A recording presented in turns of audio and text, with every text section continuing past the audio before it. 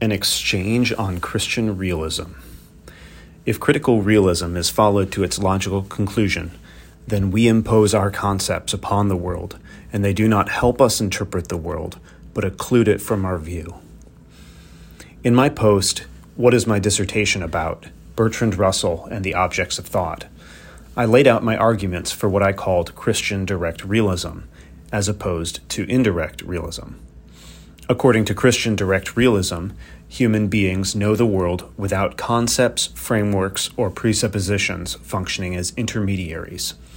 Accordingly, Christian thinking does not require putting on Christian conceptual glasses, the fabled Christian worldview, but viewing the world directly and finding Christ in it.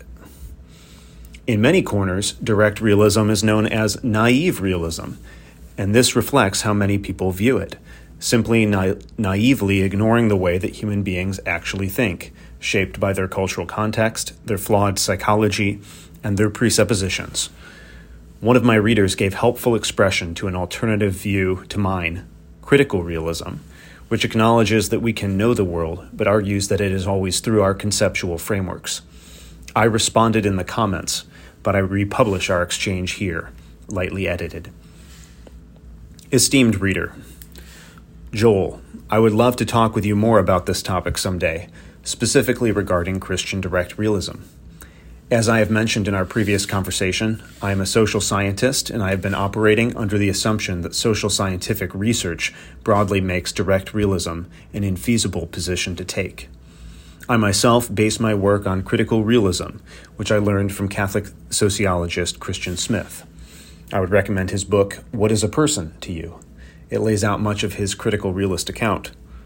One central pillar of critical realism is that people use mediating conceptions, frames, codes, etc., to interpret the world, even as critical realism agrees that they are interpreting a common world, in contrast to anti-realist social scientific views.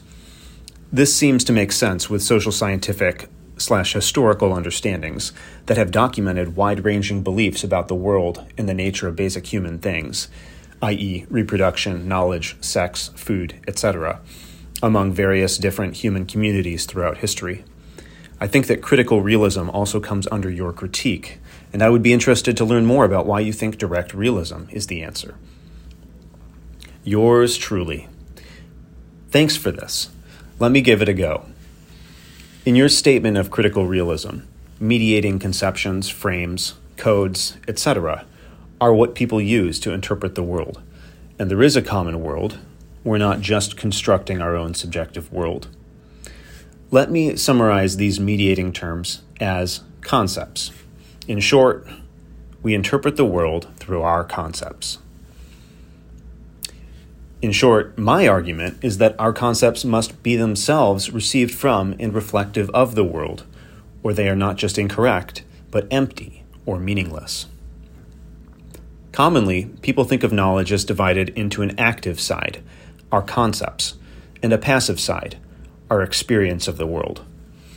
And the critical realist line, also called neo-Kantianism by many, is that we view the world through our concepts. We interpret the world through our concepts. However, if this way of thinking is followed to its logical conclusion, then our concepts are imposed upon the world, and they don't help us to interpret the world, but occlude the world from our view. People shift from a neo-Kantian insight to saying things like, you can only view the world through your own concepts. But this assumes that the only way for us to know the world would have to be without all concepts, pure experience, brute empiricism. In short, it's realism with brute empiricism, or critical realism or worse, with our concepts interpreting experience to us. I think that this is a dichotomy to escape, rather than something to embrace one side of. Maybe I would want to avoid the term direct realism in the future because it sounds too much like brute empiricism.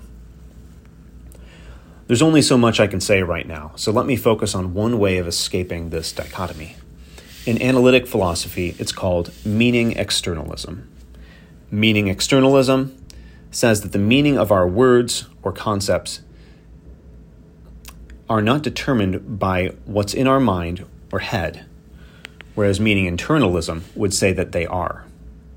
For example, some people, following Thomas Kuhn, say that Newton's concept of force differed from Einstein's concept of force. After all, Newton said that force equals mass times acceleration, whereas Einstein said that something more complicated. But this assumes that the meaning of a word is determined by what a person thinks about it. Therefore, Einstein didn't really disagree with Newton about force. He introduced a different concept, Einsteinian force, as opposed to Newtonian force. Then, they viewed the world through these different concepts. What they see are almost two different worlds. This is the neo-Kantian, almost social constructionist idea. But a variety of figures, chiefly Saul Kripke and Hilary Putnam, cogently argued since the 70s that concepts that express what are called natural kinds, everything in the natural world from horse to force, do not have a meaning that is internal, but rather give expression to a kind of thing that must be empirically discovered. Accordingly, what we take to be definitions of our concepts are accountable to reality and empirical discovery. This means that Newton and Einstein were both speaking about force, a phenomenon encountered in the natural world, and saying different things about it. How does critical realism or neo-Kantianism fare, given meaning externalism? Well, we can't think of at least certain concepts as being imposed on reality, because they are received, however imperfectly, from reality via sense experience. Now, what is true is that our understanding of the world is not just one direct sense experience after another.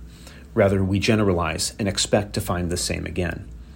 We could think of Newton's theory as arising from certain kinds of experiences and experiments, and Newton and Newtonians taking those to be completely general.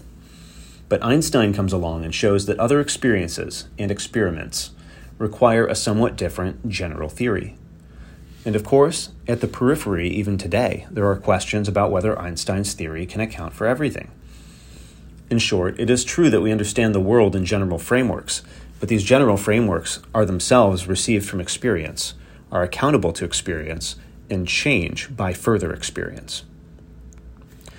This view is strongly empirical and realist, but it does not insist we know reality, fist-hitting table to prove that the world exists. Instead, it allows for all sorts of complexity and possibility of error in our knowing the world, but it avoids the implicit idea of concepts being imposed on reality that comes in even critical realism. Let me know what of that made sense and what I should explain further in a future post. The same goes for my readers. Let me know what made sense and what I should explain further. And while my article on my dissertation topic discusses realism, you may be interested to also read this post on Christian empiricism, based belief on the possibility of Christian empiricism.